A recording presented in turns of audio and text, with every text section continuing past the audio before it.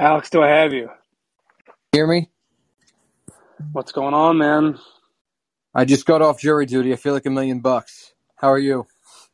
Did you have to serve?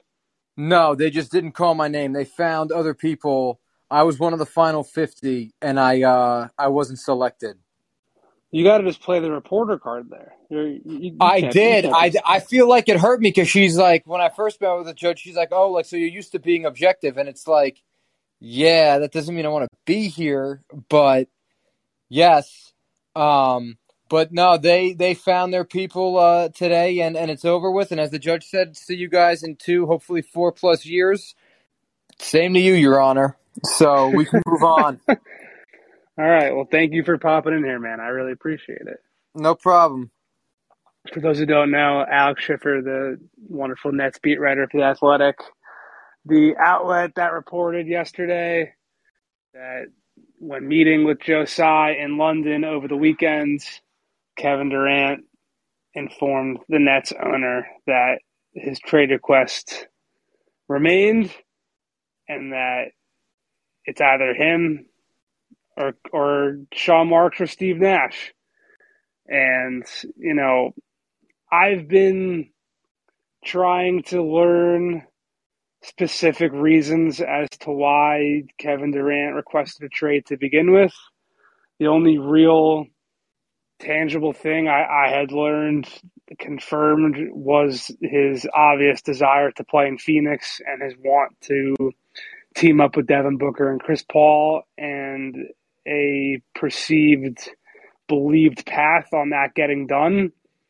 We've now got another real reason, presumably, and I think also it's important to state from the jump that I saw a lot of the reaction yesterday online to the news was that, oh, well, Kevin Durant picked Steve Nash to be his head coach. From my knowledge, Alex, I don't believe that to be the case. Obviously, Kevin Durant, pre this summer, everything that happened in Brooklyn, Durant stamped. But that doesn't mean that he was the driving factor behind everything. And I think that the public and others took his close relationship with Nash from Golden State and just assumed that that was the reason why Nash got hired. But from my understanding, Sean Marks' connections with Nash from their playing days, and Marks believing that Nash could be the type of Hall of Fame former player figure that could really be the leader to keep this star-studded group together, was the driving factor behind that hire, not Kevin Durant. More so that Kevin was on board with it. Does that all check out to you? Is there anything else that you've learned about why we are where we are right now? Yeah, I mean, going back to the Nash hire, I definitely think, as you said, Kevin kind of signs off on all the big decisions, and that there was a Sean-Steve relationship before I have them having played together in Phoenix. That obviously came before Kevin Durant's relationship with Steve Nash. So yeah, I definitely think it was a Kevin Durant had a say in it, as you said, but also that Sean Marks, it's not like Sean Marks and Steve Nash had never crossed paths before. And I think that gets overstated sometimes, or overlooked sometimes, I should say. But yeah, it's not like Sean Marks had never dealt with Steve Nash before anything. They kept in touch after they both retired. So yeah, I agree with that for the most part. Yeah. Yeah. To be clear, to me, this is not a case of Kevin Durant telling Brooklyn, hire this guy as head coach, and then a couple years later and 1 year after signing a 4-year massive extension saying, no, wait, actually fire that guy. That is not – I want to kind of get the record straight there, at least from my understanding. That's – I don't believe that to be the case. I do not think this is Kevin Durant doing a 180. Sure, he did stamp Nash, but that was not the guy that KD pounded on the table and said, need to bring this guy in. No, I think the bigger KD Steve Nash 180 is just that they get knocked out by Boston, swept by Boston, and Kevin's backing Steve and had backed him a few weeks earlier about the crazy season they had and him still being the guy. Steve Agreed. Nash hasn't coached the game since those comments and hasn't done anything really but go on vacation, go to summer league, do his usual stuff, and go from there. So yeah, the 180 to me, that's the bigger deal with the KD Nash stuff, is just that literally nothing has happened with Steve Nash as a coach outside of changing his staff since Kevin's comments after the Boston series, and he could have said something then and didn't. That would have been either, now's not the time to talk about that, or, I don't know. But instead, he gave the fist pound endorsement as recently as April after Steve's had 2 years as a head coach, and now we're seeing that 180. So yeah, to me, the bigger Nash KD thing is just that literally nothing's happened since Kevin last endorsed him, and now he's reversed course on that. And that message he gave after the Game 4 against Boston was something that I had heard from several people, top to bottom of the organization, of Steve never really got a fair shake. He, had to deal with all those injuries in the playoffs before, and then, Joe Harris gets hurt, the James Harden, Ben Simmons, situation. Kyrie's still only eligible to play in certain games for a large portion of that season, even after he came back. So people were clearly at least talking themselves into the idea of a full year, a full roster under his belt, a full offseason. I've said this countless times on this show, but everyone around the NBA, when they got knocked out of the playoffs or when their season ended before the playoffs, was talking about how much they were valuing this full offseason for the first time since COVID struck, as a way to regroup, revitalize, kind of, move forward into next season more refreshed and better served than the past two. And I mean, that there were certainly rumors and rumblings about Nash's security at that time, but as I wrote at the time, as it's been the case throughout this summer, like, there was never any real talk internally about Nash's job being on the line from my knowledge, and he has had the full support of management. And then Josiah comes out and tweets the same thing. So, Alex, from your perspective, honestly, aside from a couple of reactions, do you think what happened in London really has any tangible impact on where things were, 72 hours before that? No, it's funny I haven't covered Steve every day for the past 2 years. I get asked all the time and have been, the last 24 hours with all the radio hits and whatnot, like, what do you think of him as a coach? And I feel like a sellout when I give this answer, but literally my answer is usually like, I don't know, because as you said, he comes in at the 2020-21 season with a deep team of Karis LeVert, Taurean Prince, Jared Allen, KD, Kyrie, Spencer Dinwiddie. I think it was Game 3, Spencer Dinwiddie tears his ACL in Charlotte, beginning a roller coaster of attrition and drama and all this stuff. Then the Harden trade. And so, like, we've never really gotten to see him, as you said, like, with a roster of continuity, with the same core of guys to build around, and without juggling some other kind of injury to a star or the vaccine mandate. And so to me, it's been really hard to evaluate him and give him a fair shake, because it's like he's been dealt a set of cards that really no other young first-time head coach has been dealt with before. And, I think that there has been some times where I've been able to observe, when they had that COVID outbreak in December 2021, for a few games, their offensive focal points were Patty Mills and Blake Griffin. This isn't the Blake Griffin fresh out of Oklahoma. And, a lot of those guys on the roster, Shaq Harrison, James Ennis, were guys that Steve Nash had met that morning. And yet he was scheming ways for them to get shots, play to their strengths. It's not like he was in the league when they were coming in either. So he had something to go off of playing against them. And I really thought that was when he was most impressive as a coach, was just like working with guys that he literally knew nothing about, the day before, getting them to play hard, buy in, and get something out of them. Granted, that's not how any coaches, that's not really a big part of the evaluation in the grand scheme of things, is whether you win or not. But Joe Tsai has invested with Steve Nash in a professional lacrosse team in Las Vegas, the Desert Dogs. Get your gear now. And Sean Marks, which you would know better than me, he's listed as an alternate governor for Cy if Cy's not in a meeting or whatever. There's very few GMs that have that other title to them of that alternate governor in the NBA.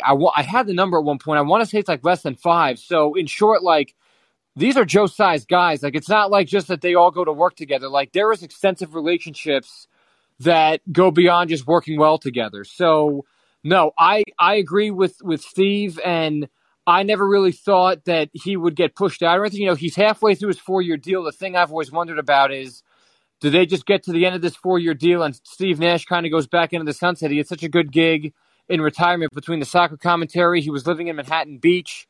His kids are young.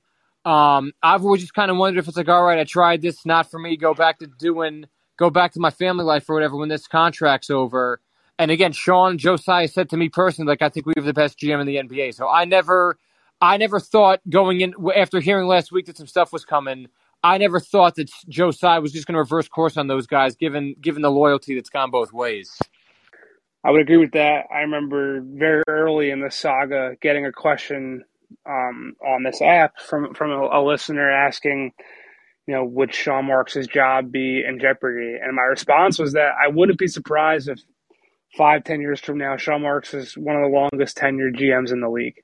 Yes. Just based off of the trust that it seems, and like you just said, that we're only really privy to what we've been told. We're not in these closed room meetings, but it definitely seems like he's got unfettered support from Cy, and people there have communicated that pretty clearly to me. Like no one there, I think, has really been fearing for their job security more so than just kind of exasperated by the situation at large. To Nash's coaching prowess, let's say, I will say, like, criticisms, it's not just KD. I mean, oh yeah, Harden definitely wasn't thrilled with just the conflicting and changing styles that were going on there, and I wrote about that at the time. I mean, Boston didn't necessarily find it very difficult to scheme against Boston or Brooklyn's offense in the playoffs. Yeah, there was definitely a lack of adjustments in that series this past year, without question. But all that being said, like we said at the top or earlier, that there really has not been anything that suggested that Nash is in trouble, or I mean, let alone Sean Marks. But the one thing I feel has tangibly shifted now, or at least from early conversations I had yesterday. I mean, for a while, the word was that Brooklyn was hoping that Kevin Durant changes his mind. This is a guy that's changed his mind a lot, right?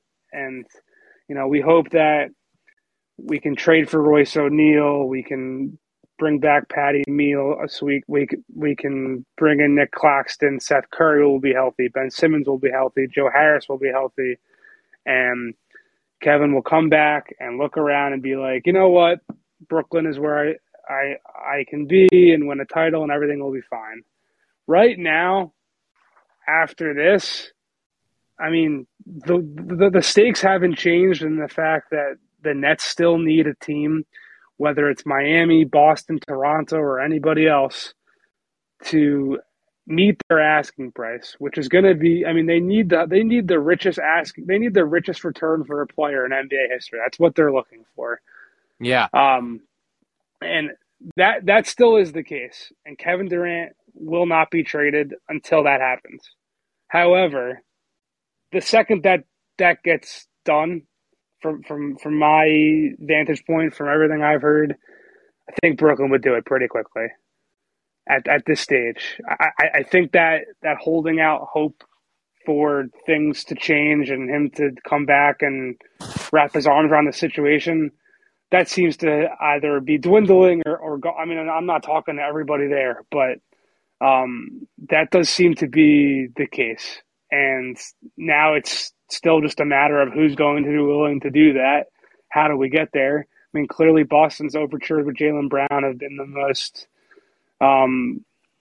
enticing, I guess, that have actually been brought up and brought to the table, but that they still haven't come close to meeting Brooklyn's price. So it's still going to be a war of attrition of which team is going to try to smoke this out and ultimately try to bring Brooklyn's asking price down. But that's not going to be the case. The Nets are holding out for, everything that a team can potentially offer.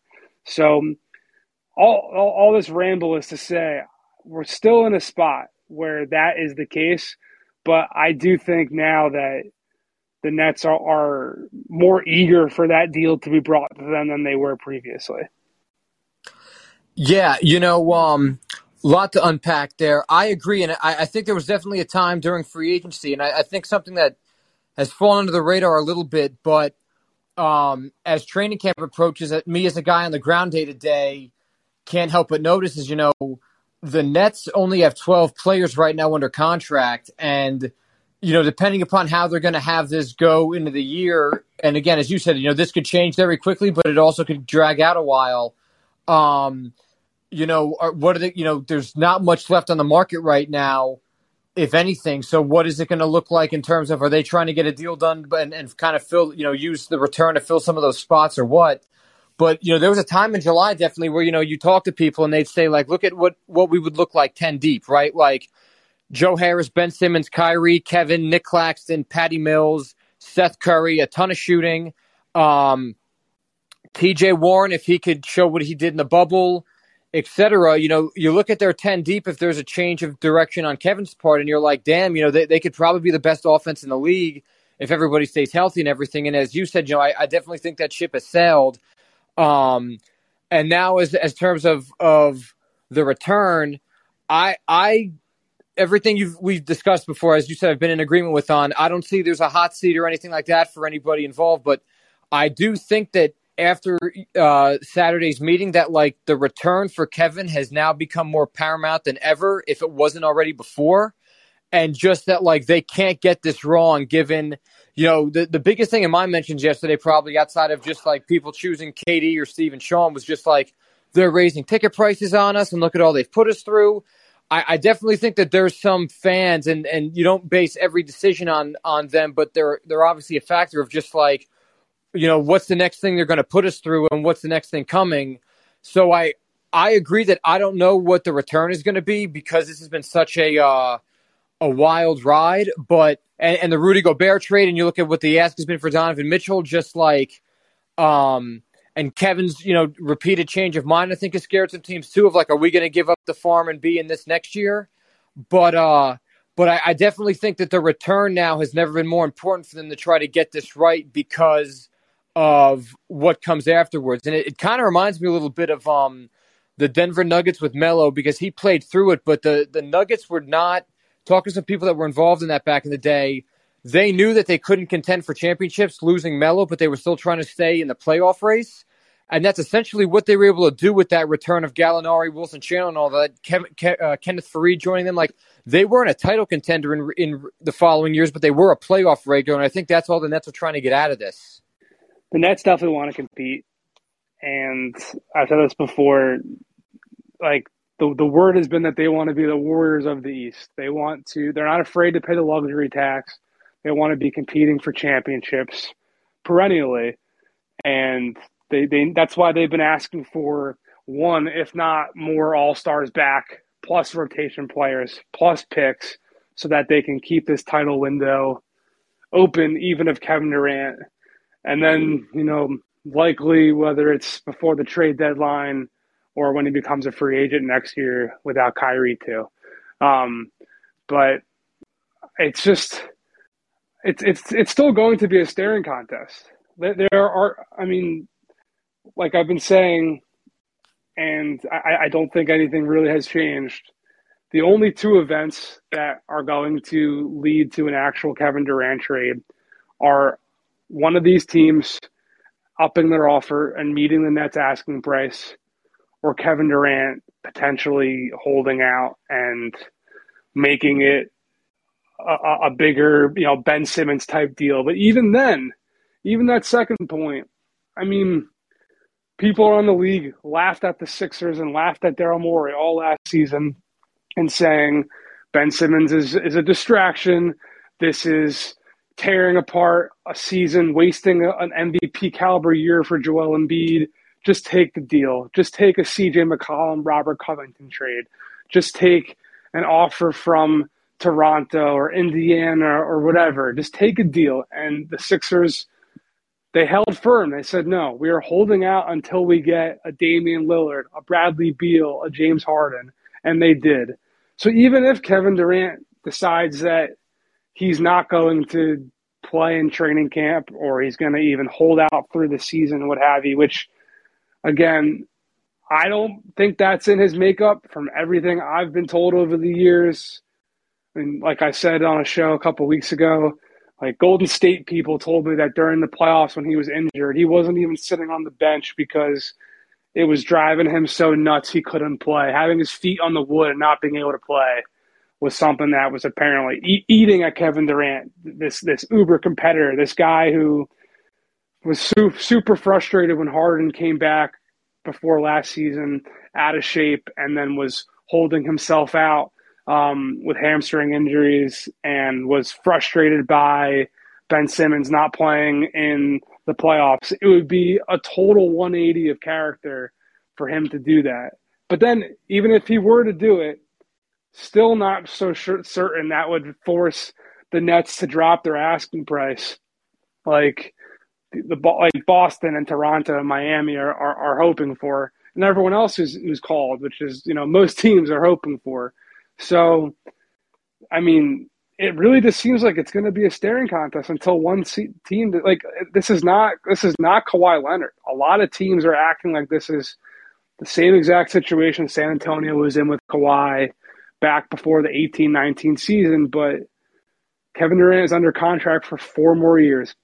Kawhi was only under contract for 1, and the entire league knew he had his heart set on LA, and that's what he did. So I just don't think you're going to be getting Kevin Durant for DeMar DeRozan, Jakob Poeltl in a first-round pick, or Jaylen Brown, Derek White in a first-round pick.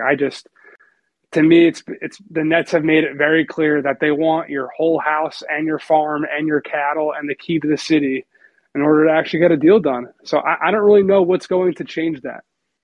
I agree, and it's funny, to me, Sean Marks is one of the most least attention headline-grabbing executives, maybe in sports. The Spurs way, you don't really see them do that kind of stuff. And, when I was doing a radio interview last year and people were talking about Daryl Morey getting on Philadelphia radio and saying, it's going to be 3 more years of the Sixers fans, buckle up with the Ben Simmons stuff. And I just could never imagine Sean doing that. But now, as you said, he kind of finds himself in a similar position. And the other thing is that with all this, as you said, is just like, is there a trade that can make Kevin Durant happy and go to the team he wants to while keeping them relevant, given that the Nets want to take everything they can in a possible trade? So, and the other thing that I'll be interested to see how it gets handled. And there was a report out there today, but to me, it's just kind of too early to really see what happens, as you said, with Kevin Durant not playing. If you're the Nets and you want the return you're asking for, do you play him given the way the last 2 seasons have gone for him, given these injuries? I look at last season, the hamstring strain his first year back was pretty bad, but the knee injury he had this past season to me was kind of a fluke thing with Bruce Brown bumping into him. I think it's a very underrated what if Bruce Brown never bumps into Kevin Durant and he doesn't go away for this time where James Harden checks out and gets traded and Kyrie comes back and all that. Do they still wind up in the play-in? Does Kevin still get hurt later on? Kevin himself has said that injury was the changing point in the season. So I look at last year's injury a little differently given how fluke it was. But I would be afraid to play him if I were the Nets just because you want this return back. He's gotten hurt the past 2 years. And I think it's a very big catch-22 of sorts. I lost the word in my head for a minute. Just because Kevin Durant puts people in the seats. This has kind of become a reality show at this point. I mean, do you kind of play into that and throw him out there and see what happens? And if he becomes a cancer to the team, you send him home? Or do you have him play through it and maybe he's at the only path left to potentially have a change of heart is if they start winning and things change. Again, I say that extremely pessimistically given the light of recent events and what I've been hearing. And again, you've kind of reiterated some of that already. But I think it's a very, very polarizing conversation in terms of what do you do if he still wants to play going into training camp, or he has a change of heart, you send him home and he still wants to play despite being unhappy.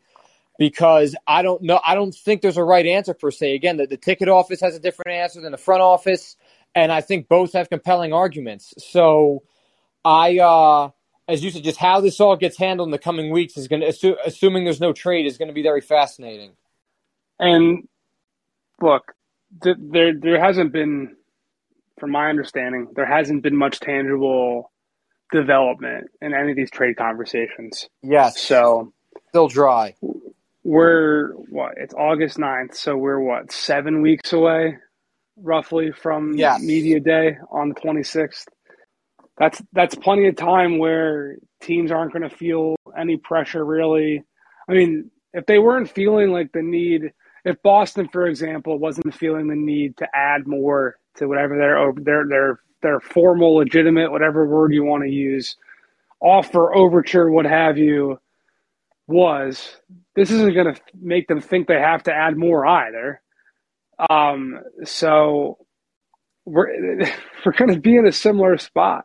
And the point you just made, I haven't thought about that or asked. That's a really good point you made about what Brooklyn should or would want to do with Kevin once they come back to training camp. Because before, to me, it wasn't even a question. They were hoping he was going to want to play and going to want to be there. And now that he's not publicly, but I mean, look, Joe Tsai took to Twitter to remark about what your colleague's report was. Clearly, there was some credence to that ultimatum that he levied, right? So now that that's out there, I mean, the game has certainly changed. So that's a really good observation from you about what will Brooklyn even want him to play at that point to risk injury or what have you? Because I haven't thought about that because, like I just said, that was not something I think was even on Brooklyn's radar. They were basically hoping he would want to play. Yeah, I haven't been able to dig around on my own question. Really in the last 24 hours, given everything that's happened. But it was just top of mind for me because, again, it's just like, I had my family had Jets season tickets for the past 35 years for 35 years. We got rid of them a few years ago. And, so when people complain about season ticket prices, I do kind of see where they're coming from, just having been in their shoes. And I mean, I would be pissed as a Nets fan if they raised season ticket prices on me after this past year and the way it went. So it's definitely going to be interesting to see how they play it because, again, I mean, do you even play him on some kind of restriction to prevent injury, but you can still get people in the door? I don't know what the answer. I think the other thing is that kind of I left out the first time with this is just, Sean Marks said in his postseason press conference that that they were trying to get back to their roots that made them attractive in the first place to these stars, and that about resetting the culture and all that. And to me, it's just like all that's ensued since is more drama that rivals what the past season was. Do you still want to? You're prepared, it seems like, to go through the season with that. So I guess just what can be taken at its word, given that nothing's really gone the way, you talk about getting the train back on the tracks, and it seems like it's been nowhere near the tracks since those comments. So that's why it's going to be interesting come media day because I don't really expect the Nets to do any availability before then, like what the quote-unquote thesis statement is with some of this stuff, given how they keep talking about going back to old ways, and it just seems like it's been a steroid edition of what it's been since. Yeah, and those comments have been reiterated behind the scenes. That's been something that I guess we could tally in the column of reasons why Kevin Durant requested a trade too, being that I don't know specifically what he said or how he said it or things that he's proposed, but Sean Marks and the rest of Nets management have made it very clear to people behind the scenes that like they are quote unquote taking back the culture this year. and that's been something that's been repeated time and again to me, that they want to get back to the holistic team organic thing that they were building back before these guys came into town. And they're trying to kind of pull back the rope from the point that was basically a point of no return when Kyrie Irving said that he and Kevin and Sean and Joe are going to manage the franchise together. Like, everything since that moment has been trying to shift things back to more of a hierarchy where, I mean, it's not just a question that's facing the Brooklyn Nets. It's every team in the NBA that's trying to compete, because in order to compete, you need all NBA, all-star talent. And the only way to keep those guys on your roster and keep them happy is to work with them in some capacity. But you cannot give them the keys to the franchise in totality and really expect it to be a long-term sustainable situation. I mean, that's what happened with LeBron in Cleveland. And I mean, clearly it's plagued the Lakers of late with the Russell Westbrook trade. So this is not a balancing act that's unique to the Nets whatsoever. No, and if I can just add to that, Kevin Durant made a comment about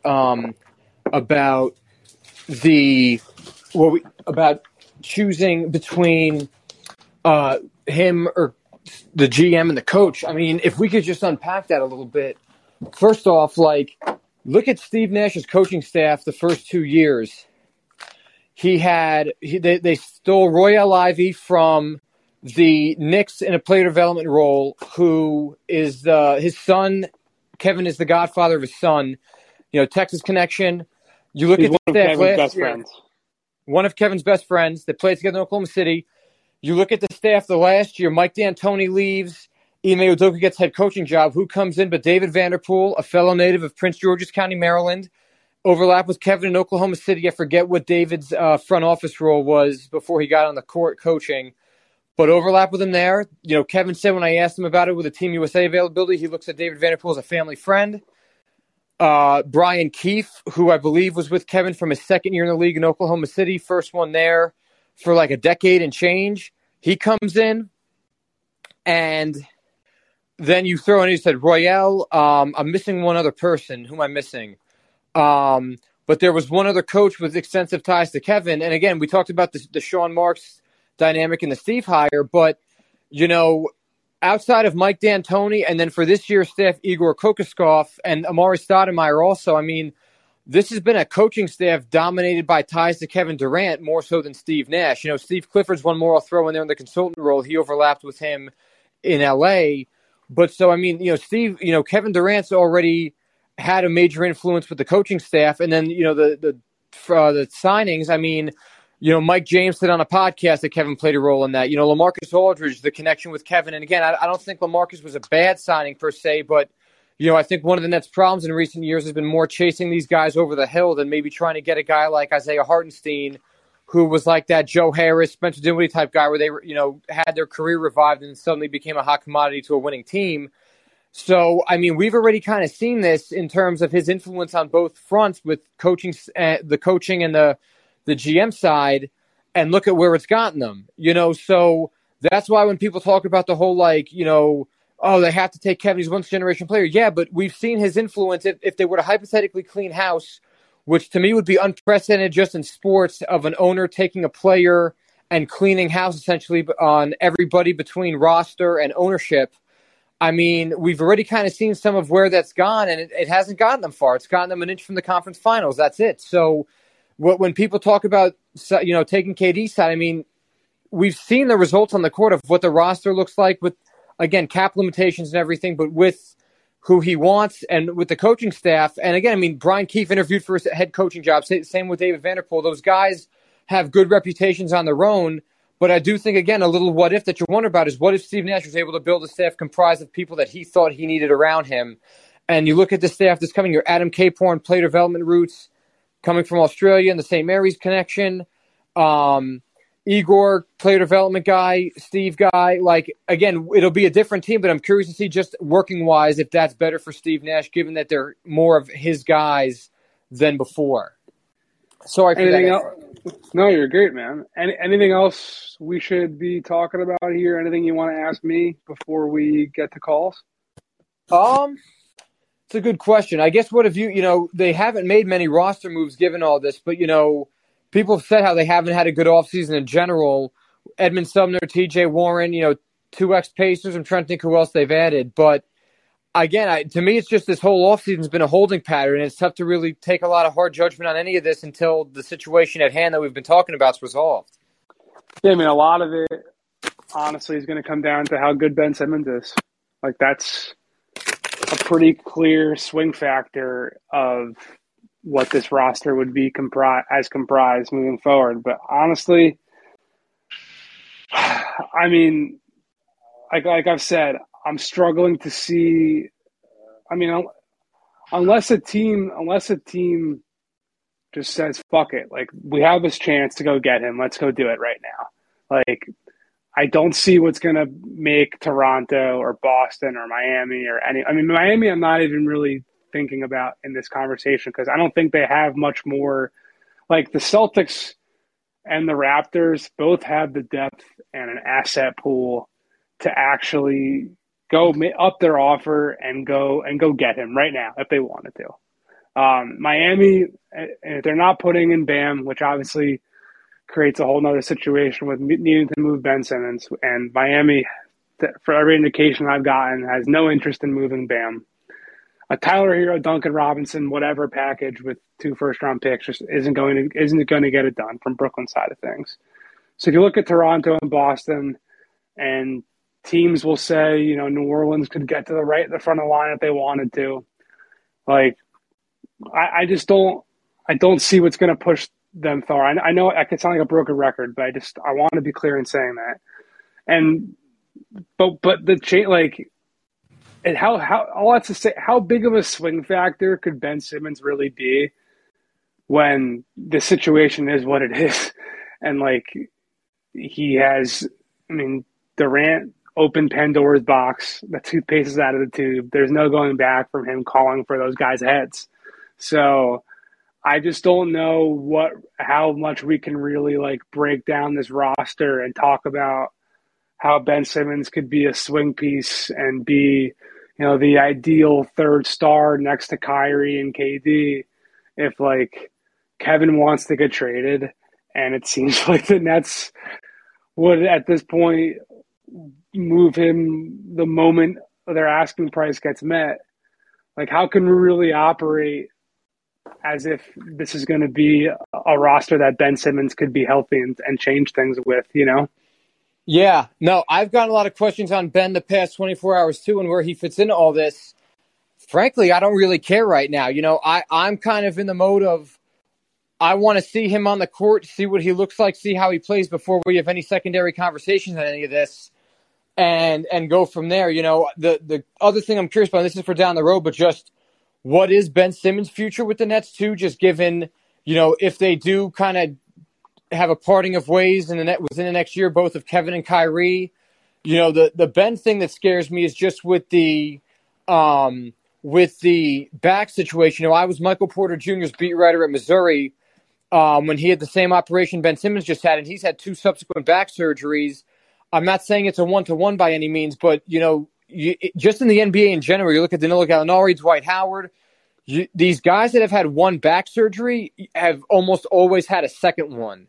So, to me, it's just going to be interesting of what do the Nets do with Ben if he is healthy, because I think you do worry about building around him long term just because of the questions that could come with his health and how that all plays out. So, yeah, no, I don't think I feel like we're all kind of in a holding pattern right now until media day, when these guys start saying, are speaking to us and kind of saying, is there a game plan, or is it just going to be a waiting out?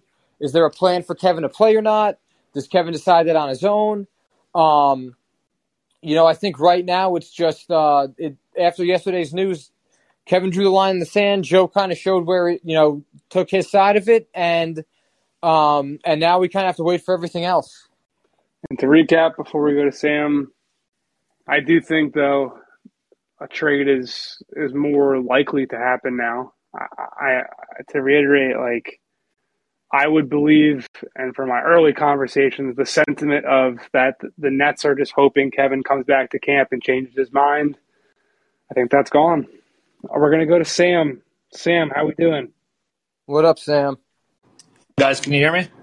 Yeah. Yep. Oh, thanks so much. I had two quick questions for you. One, I'm wondering how, at this point, like whether KD is back or not, and as you guys mentioned, it seems like it's more likely that he's not back. I don't really see how Steve Nash can kind of go back to manning the locker room. Like it just seems like when you have a guy who's as respected as KD and calls out the coach, and you also have heard rumblings. I know like the New York Post had something small today about how Kyrie feels similarly.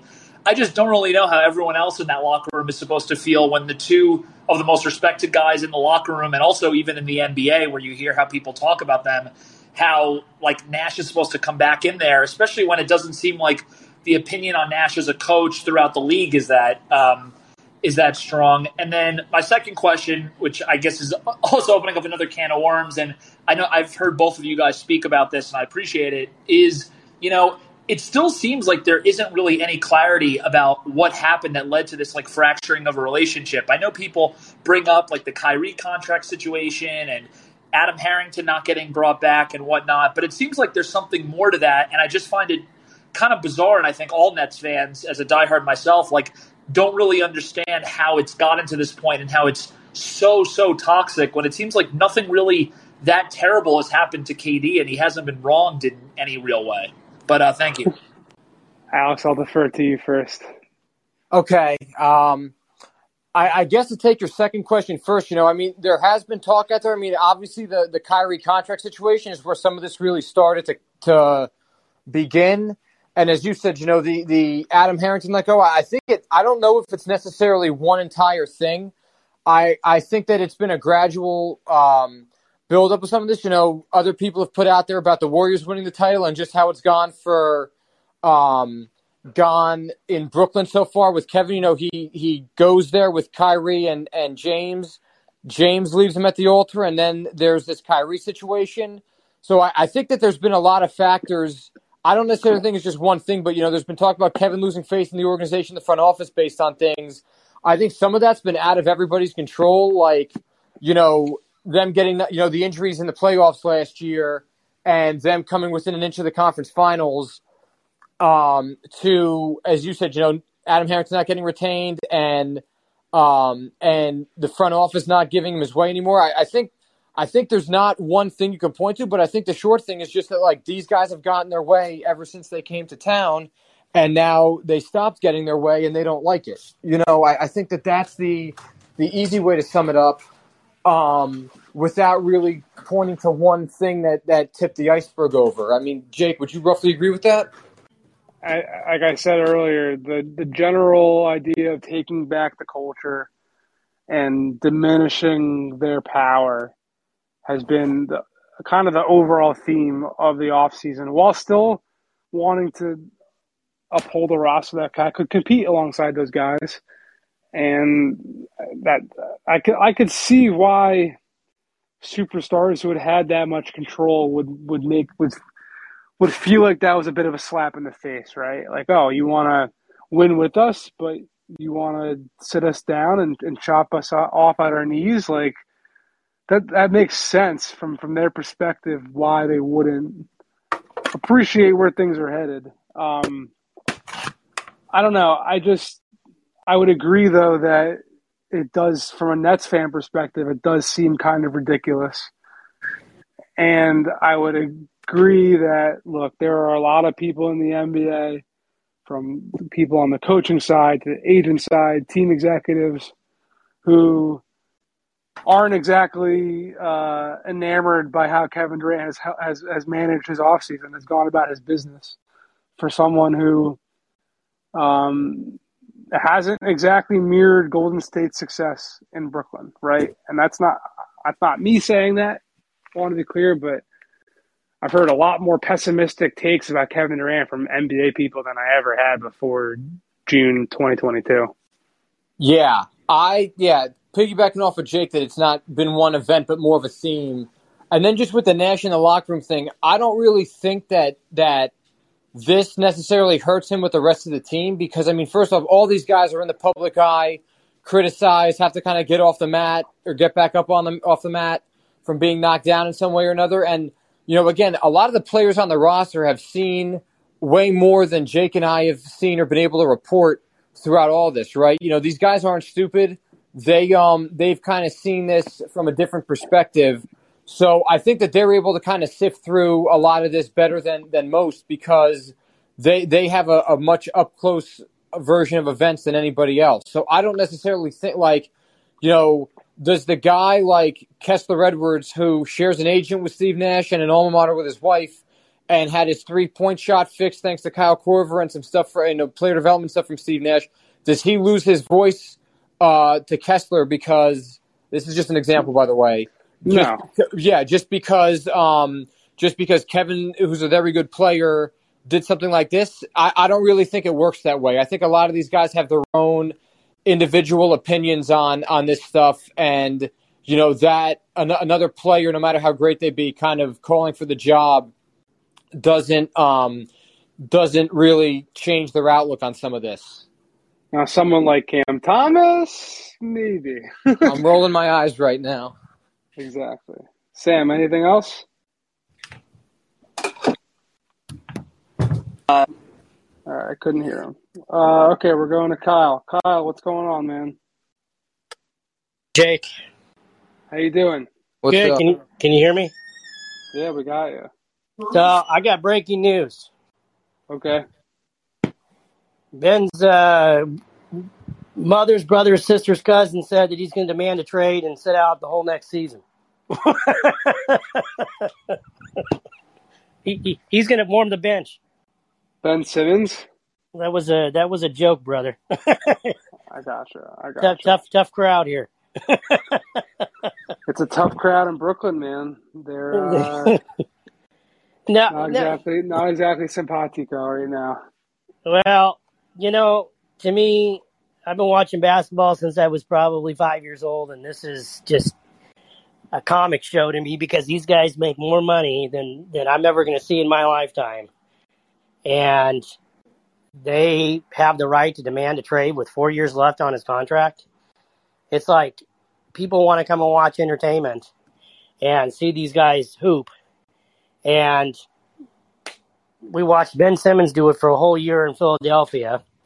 Now we don't know what KD's going to do. And it's like we just want to watch these guys play basketball.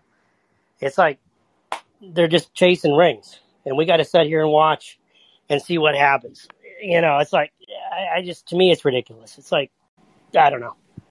But I want to see some changes in the NBA, and I want to see the NBA do something about this from happening in the future. And what I mean by that is you can demand a trade, but you can't have 4 years left on your contract. You get 1 or 2.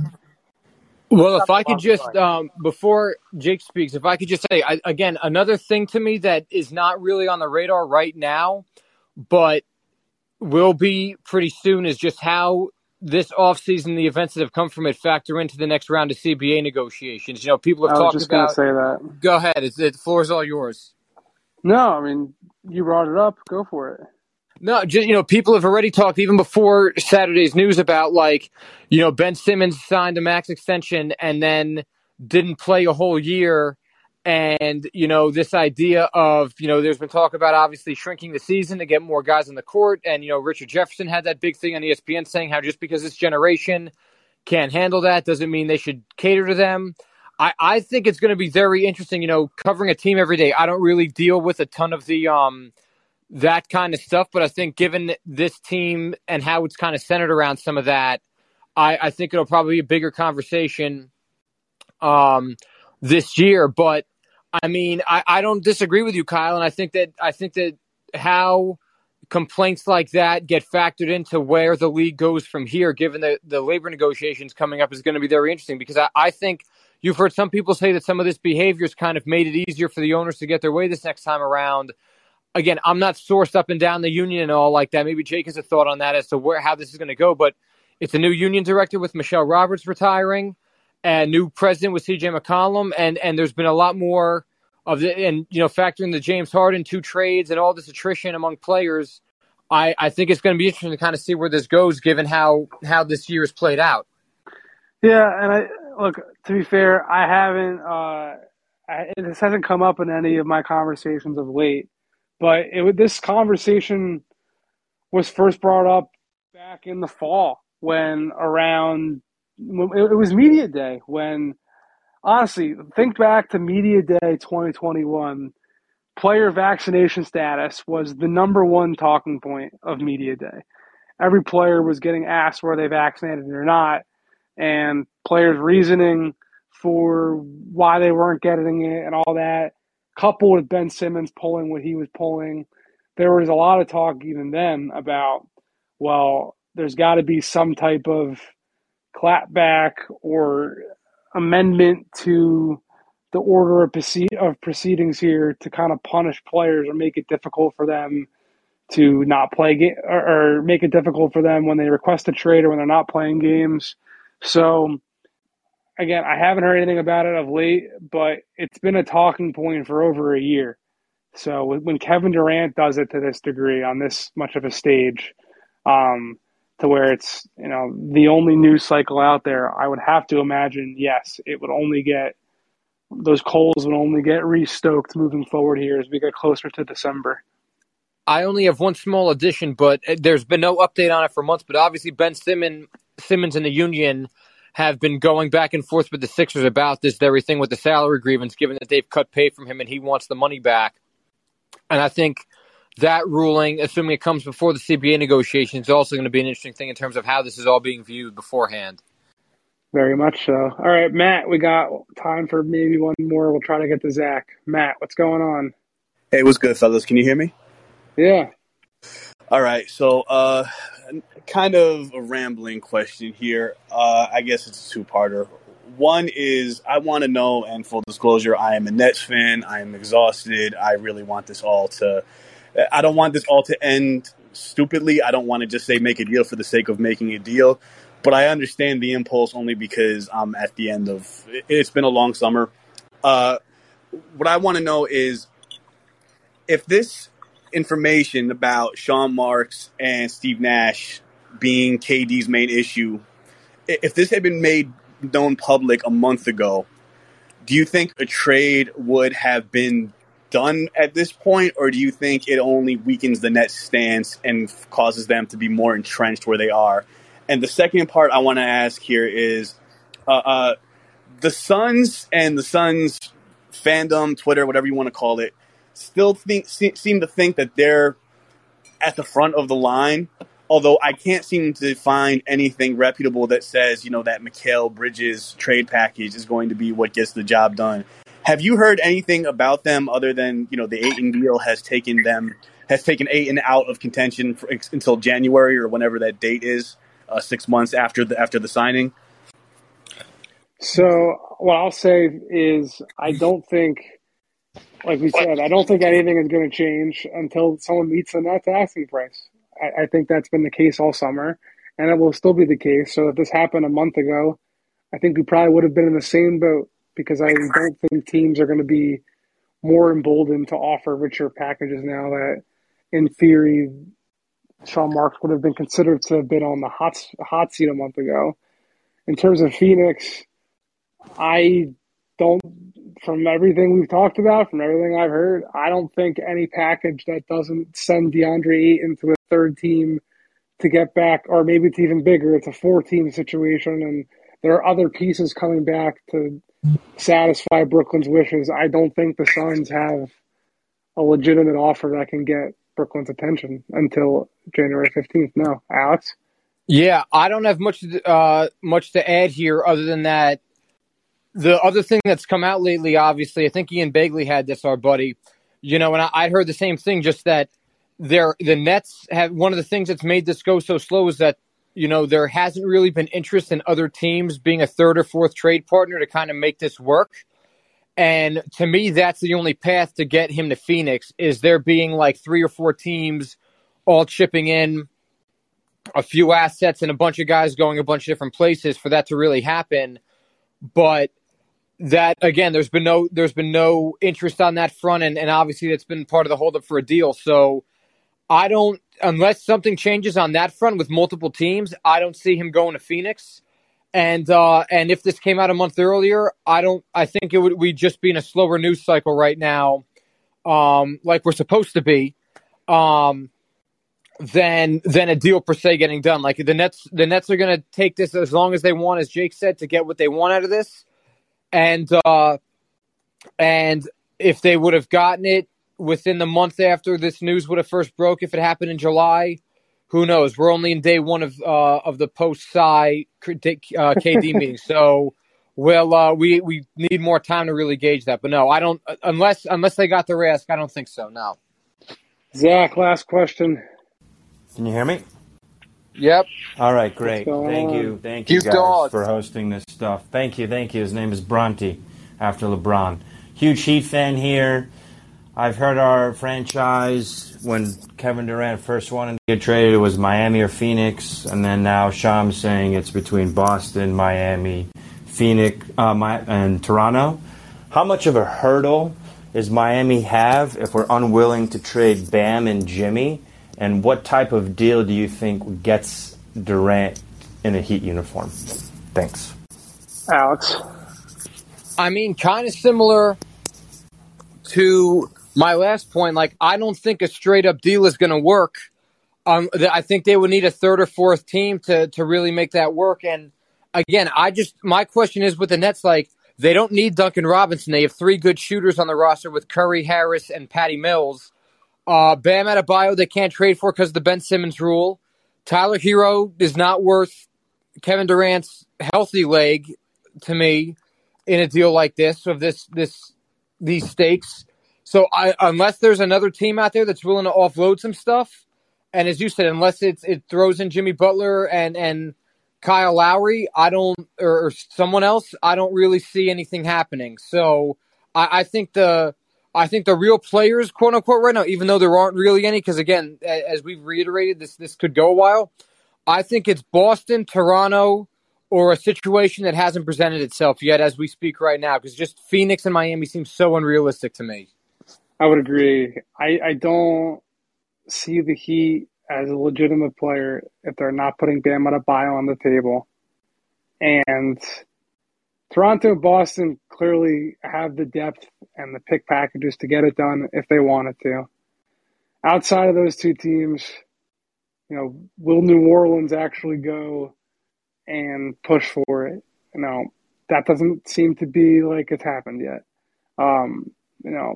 New York clearly has got the capital, but they don't want to even splurge for Donovan. And I don't think the Nets would want to give him up crosstown and with all that, history there. So for now, the market does seem kind of handicapped to Toronto or Boston, or which team is going to come out of the woodwork and really put together their best package. I'm not reporting this, but like if Denver all of a sudden said, screw it, here's Jamal Murray and Michael Porter Jr. and all these picks, like Brooklyn would have to consider that, right? And that would probably draw up Toronto's best offer and Boston's best offer, what have you. Like, that's the type of wrinkle that we really need to move this whole situation further. But I certainly have not heard of anything like that. And the only team that I've even been told or even heard discussed as like a remote just potential threat has been the Pelicans. But like I said, I have not heard they've actually done so.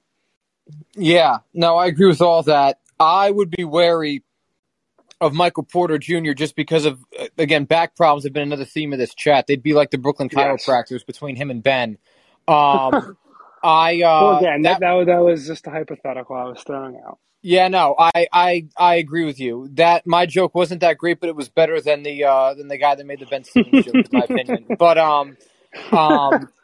no, I would like that's the thing though. I would want somebody else on Denver than MPJ just because And Jamal Murray's coming off an ACL too and hasn't played yet.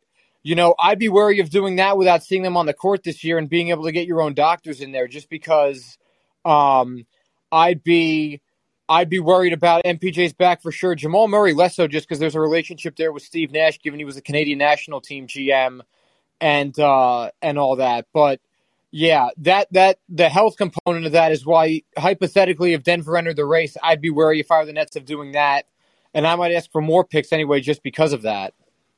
Alex, we don't expand on ideas that we don't think are real, and then people write that we talked about it. Come on, man, what are you doing? True, that's true. I just went against the name of the show. I'm sorry. I'd like to repent for my sins. It's all good, man. I really appreciate coming on here. It was good fun catching up. Hope you can get some time to yourself and not poking and prying about the situation. But the next time that we need to send out the Schiffer signal, I'll give you a shout, man. Thanks as always. I really appreciate it. For sure. Thanks for having me, man. I'll see you at Media Day or something else that requires your attention this season, sadly. Catastrophic. Anything you want to plug before you go?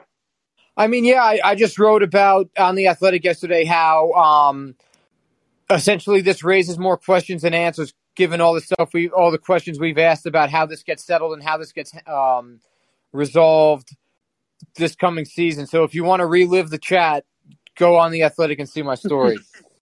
There you go. All right, guys, we'll be back sometime later this week. Not sure who the guest will be, but appreciate you tuning in, and we'll appreciate you tuning in next time. For now, take care. See you guys. Have a good one.